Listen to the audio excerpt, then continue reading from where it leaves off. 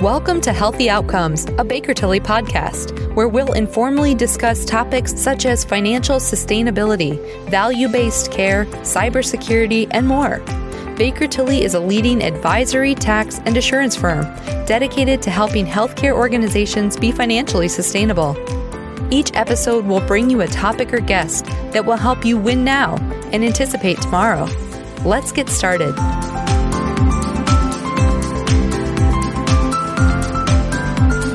Hi, my name is Mark Ross, and I am the leader of Baker Tilly's healthcare provider practice. Joining me for today's Healthy Outcomes podcast is Bob Kramer. Bob was a co-founder and former CEO of the National Investment Center for Seniors Housing and Care, also known as NIC. He is currently a strategic advisor to NIC, and he recently launched a new organization called Nexus Insights, which we're going to be talking a little bit more about during our dialogue here on the podcast. Recently, Bob was named a Career Achievement Award honoree at the inaugural McKnight's Pinnacle Awards live event. Simply put, and in summary, Bob is a thought leader in the senior housing and care sector, highly regarded professional for many, many decades. Bob, I can't thank you enough for joining me on the podcast, and I want to welcome you to the podcast. Thanks so much, Mark. Delighted to be here. Look forward to our conversation. Great. So, Bob, let's start with something pretty simple as we get into our dialogue here. And I'm curious about how you landed in senior housing as a career. And then if you can also then talk about how NIC, how the National Investment Center came to be many years ago. Really, I got involved and got exposed to the whole area of aging services and senior housing as a state legislator in Maryland in the early and mid-1980s. And I was asked to serve on a task force because I was known as a consumer rights advocate to rewrite what was called the Continuing Care or CCRC regs in Maryland because of a troubled CCRC. At the time, the speaker, Ben Cardin, asked me, I turned to my aide and said, "What the heck's a CCRC?" I'd never heard the phrase in my life. And I soon learned a whole lot. Then I had an admiral walk into my office, and I was a young freshman legislator, and I stood up and said, "Yes, sir," because I represented the state capital of Annapolis, the home of the Naval Academy. And he said, "Son, my buddies and I want to build ourselves a retirement community, and we need your help." And I ended up speaking at the groundbreaking of that community, Ginger Cove, which when it opened had over 40% Navy flag officers as residents. So that's how I first got exposed to the industry. And in terms of NIC, it became very clear to me when I was in state government as an elected official that there were going to be huge opportunities and huge needs to serve our growing older population, but that meeting those needs was not going to be something that one could rely just on public sector dollars. You were going to need private sector dollars. And I had gotten to know a fellow by the name of Tony Mullen, who we've since lost, unfortunately. But Tony was an expert on senior housing finance and senior housing marketing research.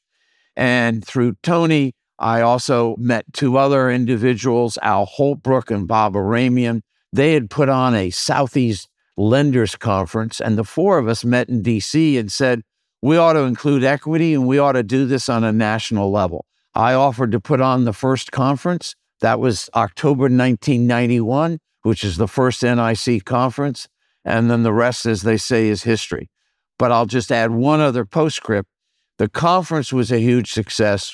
We hoped to get at 250. We had a little over 400 people, 431 folks. But it was not really till about 94 that I really had, working with Tony Mullen, articulated the real BHAG, big, hairy, audacious goal of NIC. And that was to attract capital, particularly institutional capital to the space, by providing them the data and analytics about this sector that they were used to seeing in other commercial real estate property types and other asset classes. And that became our goal. That then led eventually to the creation of the NIC Map Data Service, now NMV.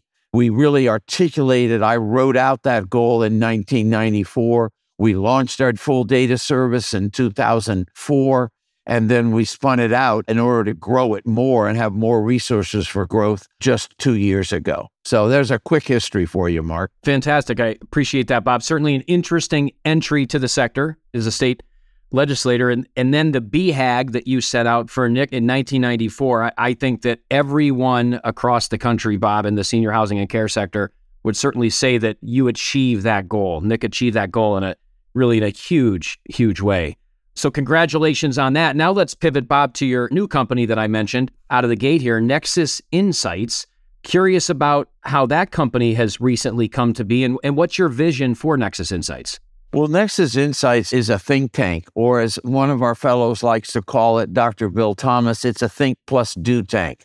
But our mission, and we're a 501c3, our mission is to advance the well-being of older adults through innovative models of housing, community, and healthcare. And I've gathered together 11 other individuals, many of them deliberately a generation younger than I am, but who have expertise. They all have a passion. We're united by a passion that we can and must do better with and for older adults. Some are involved in startups. Some run large organizations providing senior housing and care. Others are researchers. Some are public policy experts. So it's a very diverse group, but as I said, united by a common passion around our mission. And our goal is to really, as I said, advance the well-being of older adults through identifying and catalyzing these innovative models. And we launched in April of 2020. Yes, that was quite a time to launch, but it's been my whole idea that at times of greatest disruption, those are times where real innovation can happen. And COVID was a time of great disruption. And the name Nexus Insights, a key sort of belief of mine, and that is we bring together a very diverse group of people and perspectives, but it's at that nexus point, that intersection of differing points of view, differing sectors, differing industries, that you come up with real innovation. Disruptive innovation. And so we launched right as COVID took off.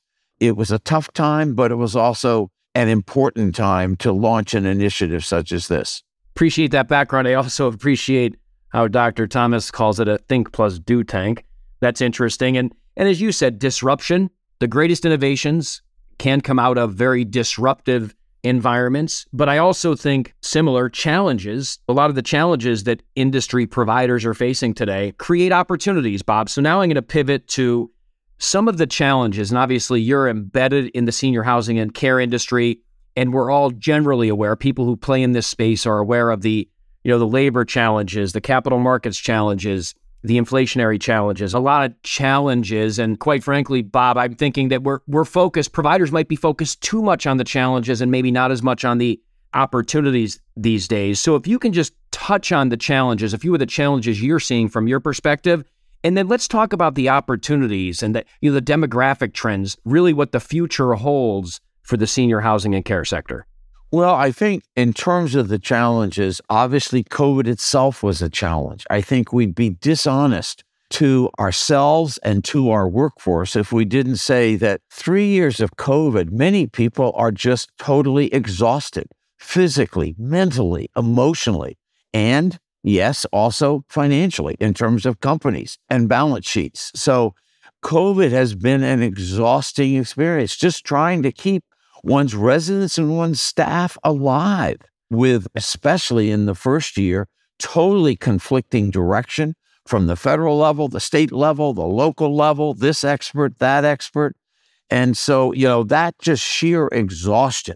Then you had on top of that, I would say a second all hands on deck crisis, and that was the workforce. We lost a lot of workforce during that time, and those that we retained, as I said, were exhausted. And so the workforce challenge has been very, very real. And I think we can chat a little bit more about that. But what I would just make the point is the silver lining of the workforce challenge and of COVID was that for the first time, we had to care about what happened to our staff outside of their shift. And I think that has led to some real breakthroughs in thinking about how we relate to and how we think about our frontline and our hourly employees. So those two challenges, few other things I would say is COVID forced us as an industry to come kicking and screaming into the 21st century world of digital communication. We were behind. We were behind healthcare, and healthcare was way behind areas like retail and consumer products and hospitality and so forth. So we were forced to catch up quickly. Another challenge has been, I would say, COVID brought mental and behavioral health issues out of the shadows, and they're not going to return. We're having to acknowledge and deal with the mental health and the behavioral health issues that both our residents and our staff are facing. So those are a few of the challenges. One last one I'd mention would be the role of data. Everyone talks about data now, but too much data that you don't know what to do with just leads to paralysis. Yes, it does. So how you collect data, how you use data to really both inform your business decision-making, but also how do you use data to better serve your residents and to produce better quality of life? So I think the role of data and analytics has very much come to the fore. And then the last thing would be the role of healthcare. I would say in private pay seniors housing, in February of 2020, the view of healthcare was we send people out to get their healthcare. Our van takes them to the doctor's office, or after hours, we use 911 and the paramedics. That changed remarkably because of COVID. And we learned how to have healthcare services and on-demand services delivered into our residents, in their residences. In other words, into our community where they lived. And I don't think there's going to be any going back on that. So those are some of the challenges / opportunities that I see now. What I think is also the upheaval in the capital markets and really the financial challenges that so many operators and owners are facing, with interest rates soaring, with valuations in many instances being depressed and falling, and with NOI margins being unbelievably challenged because of inflation, interest rates, and just simply having to pay more for staff. And when you put all that together, enormous pressure on margins, on NOI for operators, and that combined with the capital market upheavals, which are not just in our sector, but across the entire economy and across the global economy, that is a very real challenge and pressure today.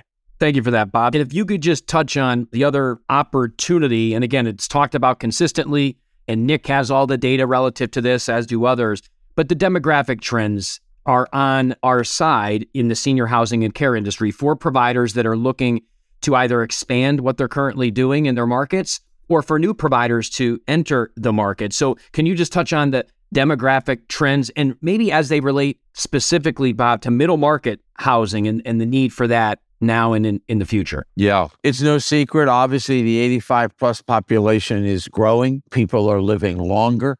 Now, the oldest boomer is just turning 77. So I would say in terms of care-driven seniors housing, we're still 8 to 12 years away from seeing the real impact of the boomers for care-driven senior housing. That said, there's great interest. People use the phrase active adult. I don't like it. I think it's an ageist term, but basically it's what I would call lifestyle housing to serve people in their 60s, 70s, and even 80s. And that's a huge growth area now within our industry. In terms of the middle market, I think one of the things we have to recognize is that although boomers have, as a generation, more wealth as well as just sheer more numbers, demographics, than the size of the cohort. I mean, you hear all the time, 10,000 boomers turning 65 every day. So there are huge numbers there, but the result of, in particular, the time during COVID and now some of the financial shock waves, the reality is, and NIC studies have shown this, the largest market by the end of this decade, socioeconomically, will be what NIC has termed the forgotten middle. And those, quite simply, Mark, are those who have too much in resources to qualify for government support in areas such as housing and long-term care, but not enough in resources to afford today's private pay senior living, at least for very long. And that group is growing exponentially. And that, even as we've seen many operators having to pass along double digit, 10%, 12% increases in their monthly rates. That just means that affordability for senior living has just shrunk further, so that forgotten middle has gotten even larger. And I do think, not right at this moment with so much uncertainty in the capital markets, but I believe when things kind of shake out over the next year or two, and I think we have a lot of older properties. By this, I mean assisted living properties built in the period of 1994 to 2008. Those properties are 15 to 30 years of age. And I think the valuations, there are going to be opportunities for folks to pick those properties up at not just 80 cents on the dollar, but at 60 or 40 cents on the dollar. And I think many of those properties may be repositioned to serve this forgotten middle. And it's a huge opportunity for our sector to figure out how to serve this cohort, not just with housing, but with supportive services and wraparound preventative health care. Absolutely, Bob. And I know a lot of the clients, and we're working with senior housing and care providers all over the country. And a lot of our clients are certainly focused on that forgotten middle and figuring out a strategy, putting together strategies to serve that forgotten middle as we move forward. So, Bob, let's pivot yet again to talk briefly about the role of senior housing operators in the overall provision of healthcare in society today. And certainly when we think about acute care providers today, hospitals, their relationships with post-acute providers, their relationships with behavioral health providers, and all the ancillary and specialty providers, things are a lot more integrated today than they were 5, 10, 20 years ago. I'm a believer, and I believe you are a believer in this too, that senior housing and care providers play an absolutely critical role in the overall provision of healthcare in today's society. Probably more critical, and it's certainly been more recognized in light of COVID. So what commentary do you have for our audience on that, Bob? Again, the role that senior housing and care providers play in the overall provision of healthcare. We have to start on that really important question that you've posed, Mark, on asking, how is healthcare changing? Because we've had a healthcare system which has been a sick care system, by which I mean you wait till you're sick or you wait till you're injured, and then we provide you care, curative care to get you well. And that system is reactive. It waits until something happens. You get sick, you fall, you're in an accident. And it's curative. We seek to make you whole again. And it's passive, meaning there's really very little you can do because you wait till you get sick. And then you should follow the doctor's orders to get well. We're switching, though, and that is also a system of healthcare where senior housing, quite frankly, simply provides some of the best customers or the most volume to the local healthcare system, because we house and care for people who are frail, who have many multiple chronic conditions, and therefore, in the old sick care system, they often are a revolving door with the doctor's office and the ER and the hospital. But we're moving from a system based on volume and sick care to a system based on value and well care. What does that mean? Well care is preventative, predictive, and participatory. It's preventative. We want to be monitoring your chronic conditions, monitoring your health, and figuring out how we can prevent you from having that fall, how we can prevent you from needing to have that very expensive and often even worse for your health visit and admission to the hospital. It's predictive. We want to use data, your data, other people's data, to be able to, again, predict when you're at risk of a fall or a UTI or some other type of event. We want to get ahead of it. And it's participatory. Because it's preventative and predictive, you, the individual, the patient, the resident, you play a key role in your own health and in keeping yourself healthy. It's what we call social determinants of health. It's what you eat. It's the environment. It's how you exercise. It's mental exercise. It's physical exercise. It's social engagement. It's what gives you a reason to get up for breakfast in the morning. And that's purpose.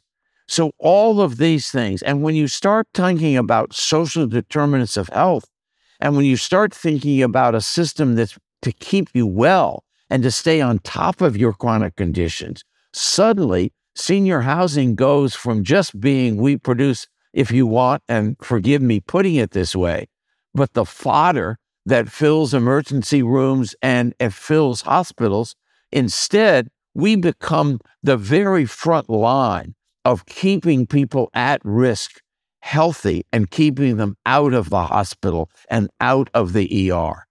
And because our population is most at risk if we don't manage their chronic conditions, if we don't manage their daily experience of health. So we come from just providing a volume to our setting itself can provide enormous value. We can save the healthcare system dollars. We can provide the resident a better quality of life. And we can basically do what we do well, which is we provide 24/7 monitoring and oversight for our residents. Well, as one United Health executive said to me, he said, I'd give anything to have my eyes on our plan members 24/7. Well, guess what? In seniors housing and skilled nursing, we have our eyes on our residents 24/7. So enormous opportunity there. But what that means is we have to come face to face with the fact that part of the on-demand culture, which we really saw leapfrog ahead during COVID for everyone, all ages, is we've got to realize we have a responsibility. We don't have to provide all the health care, but our residents are going to expect that you don't ship them out to the hospital or the doctor's office for their health care. Now, part of our value proposition is that we're going to do everything we can to keep you healthy and keep you out of the hospital. Absolutely. Your comments are spot on, Bob. And, I think those relationships with the senior housing and care providers in this country, the acute care providers, again, across the entire healthcare continuum, will continue to be elevated moving forward. And I love the concept, Bob, of participatory, right? That one word that you use, preventative, predictive, and participatory. I will tell you that that's one of the challenges, as you well know, that most healthcare providers, healthcare systems specifically, the old patient engagement, engaging their patients. And I know a number of our clients, because we do a lot of work in the acute care space as well, are consistently trying to implement new strategies, new tactics to more effectively engage with their patients through the use of technology and other means. And Mark, if I can just comment on that, please. That's why we have such an advantage as a senior housing and care provider, because we are the ones who should have a much better understanding of what's important in their daily life to that person. What relationships matter to them? What gives them a sense of purpose? What, as the Japanese expression ikigai goes, which literally means, as I said, reason to get up for breakfast. Yep. And as Clay Christensen, recently passed away, Harvard Business School professor, used to talk about, he talked about it as jobs to be done. What translated it means just being told, go do this, it's good for your health. 99% of people, after a couple of weeks, they aren't going to do that or even remember it. But if it's tied to something that's important for the resident, and we should know that, if my goal is I want to see my great-grandchild born, or I want to be there at my grandson's graduation and see him walk across the stage, we tie that participatory health goal to what gives that person a sense of purpose, what's important to them. And it's really hard for the doctor in the hospital to know that patient well enough to do that. But we can do that. That's where, as I say, when you have this broader view of health, we become key. And in fact, we're more the experts on what's going to motivate that person to do the things that'll keep them healthy than that doctor that sees them once every 6 months. Thank you for those follow-up comments, Bob. So when we were planning for the podcast, Bob, and having some of our dialogue, you made reference to a study that I believe Nexus Insights did recently regarding the various types of senior housing and care options. And it made reference, I believe, or studied the safest place for seniors during COVID. And I know we talked about COVID earlier, and COVID, a lot of people like to think it's behind us, and for the most part it is, but it was certainly a significant part of our lives over the last 3 years. But can you talk a little bit? I found it very interesting, Bob, as you were sharing the results of that survey with me. Yeah, that was a study that was released by NIC and NORC at the University of Chicago. That was not a Nexus study. That was an NIC-funded study.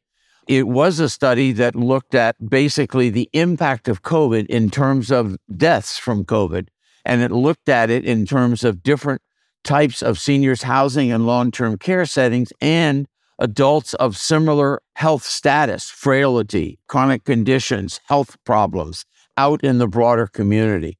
And there were several things notable about the study. One was that many people think of skilled nursing and think that senior housing is the same thing as skilled nursing. What the study showed is that the frailty level and the acuity level of residents in skilled nursing is significantly higher than that in other types of senior housing, and that, not surprisingly, therefore, that population was even more vulnerable than the private pay seniors housing population. Put another way, both before and after vaccines were introduced, you were safer in a senior housing setting than a skilled nursing setting.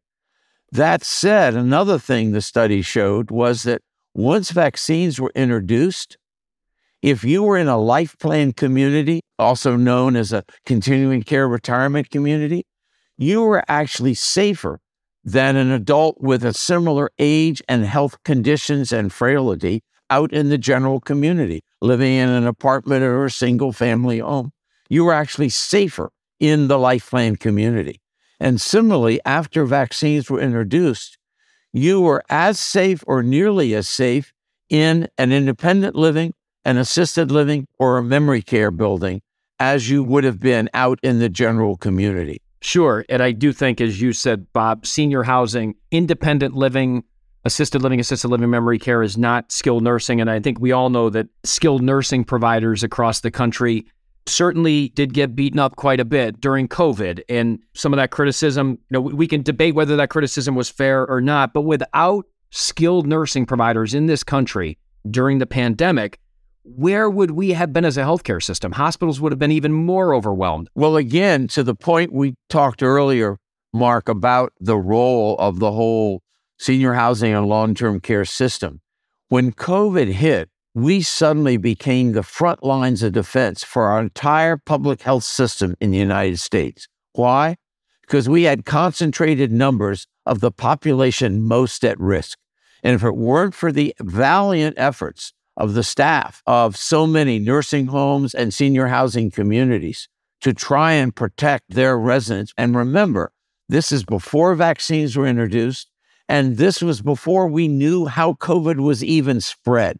And when you were getting differing, sometimes conflicting messages, and when even at first, remember, we were not even prioritized as a setting for PPE. So at that time, if it weren't for the efforts of our industry, including and in particular skilled nursing, the ERs and the ICUs of this country would have been even more overwhelmed than they were. And in essence, what happened was during this time, our communities became the med-surg wards of hospitals by necessity. And we stepped up in really, really challenging conditions. So I absolutely agree with you with the conflicting advice until vaccines came around, not even being a priority for PPE. It's amazing. And again, yes, we learned that there are very frail people. Bear in mind, COVID is not the first epidemic that we've had. We have an epidemic every year in this country that takes a disproportionate number of lives of those in nursing homes. And it's called the flu, influenza. And in one sense, this was just the flu on steroids. But because it was also taking lives of other people of other ages, we put a lot of focus on this. One of the silver linings, it's hard to say that if you lost a loved one, but one of the silver linings of COVID is we learned a lot about disease, about infection prevention and dealing with infection that will help us with every year now with flu outbreaks. For instance, air handling systems. Whether or not we have one entrance that everybody on the staff of a building uses, the value of having separate neighborhoods where you can quarantine folks that have a particular infection or disease in one neighborhood rather than having staff or other residents exposed to them. So there's so many things we learned that now, in terms of disease and infection control and prevention, are going to be applied across the board for the future. But we learned those lessons, I want to point out, the hard way, really painfully. And I think our audience has figured out by now, Bob, that, and you mentioned with Nexus Insights, you use that word passion, right? So you've got tremendous passion, certainly for the senior housing and care sector. We at Baker Tilly, we do a lot of work in the sector, and I tell our clients all the time, I've got certainly a passion for what they do, serving their missions, delivering on their missions for the seniors that they serve. So in closing, Bob, in summary, we've talked about a lot here. Given all the challenges, all the opportunities, everything else we talked about, what advice and counsel would you give to the C-suite or even board members, those charged with governance at senior housing and care providers today? Well, I would use a phrase that was authored by Henry Kissinger in an April 2020 Wall Street Journal op-ed. And believe it or not, it was an op-ed about COVID. And this was obviously the early days.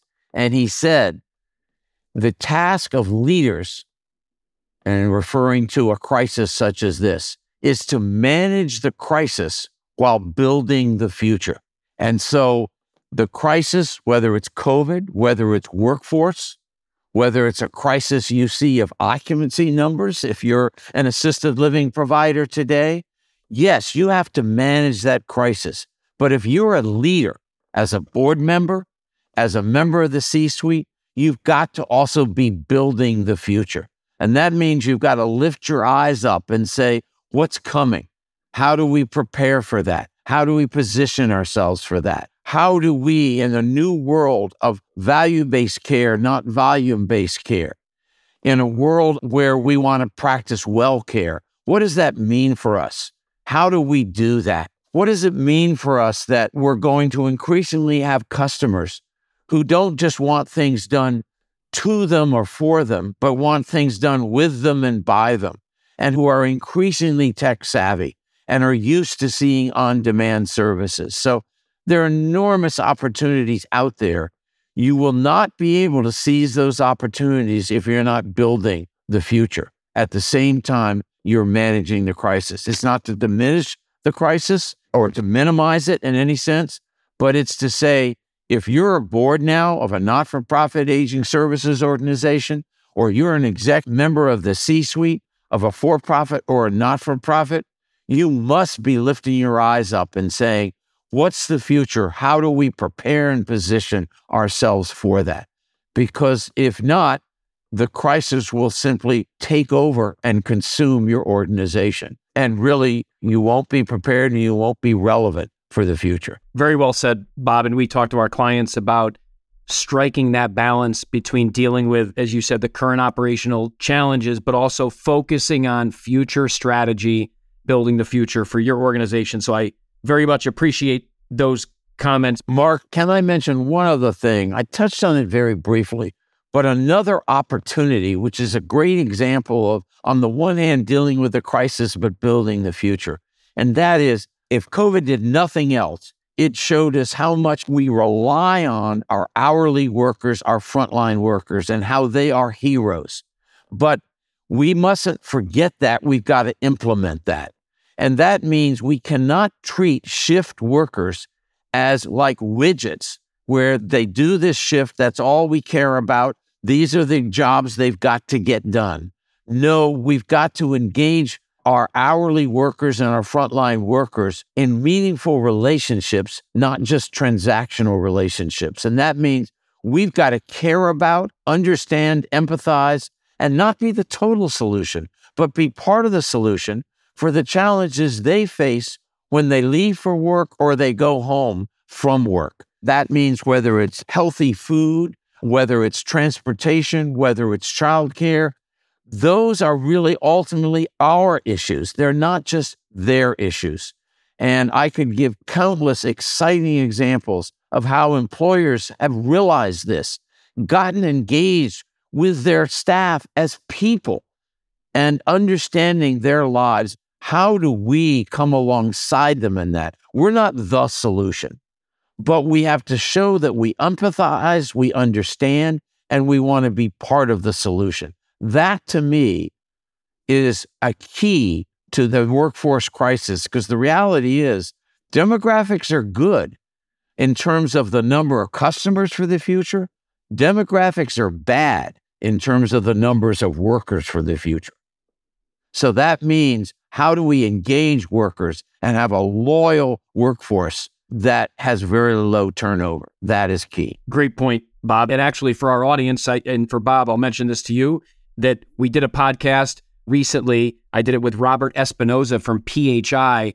And the focus of that podcast, Bob, was on direct care workers and how employers can more effectively engage. It's all about recruiting and retention, right? But how can they more effectively engage with their direct care workers, so ultimately their direct care workers are providing the highest quality of care to the residents?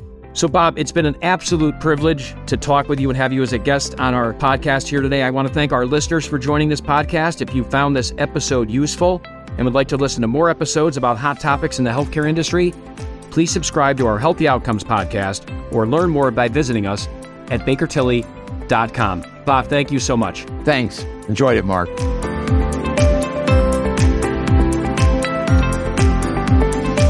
Thank you for listening.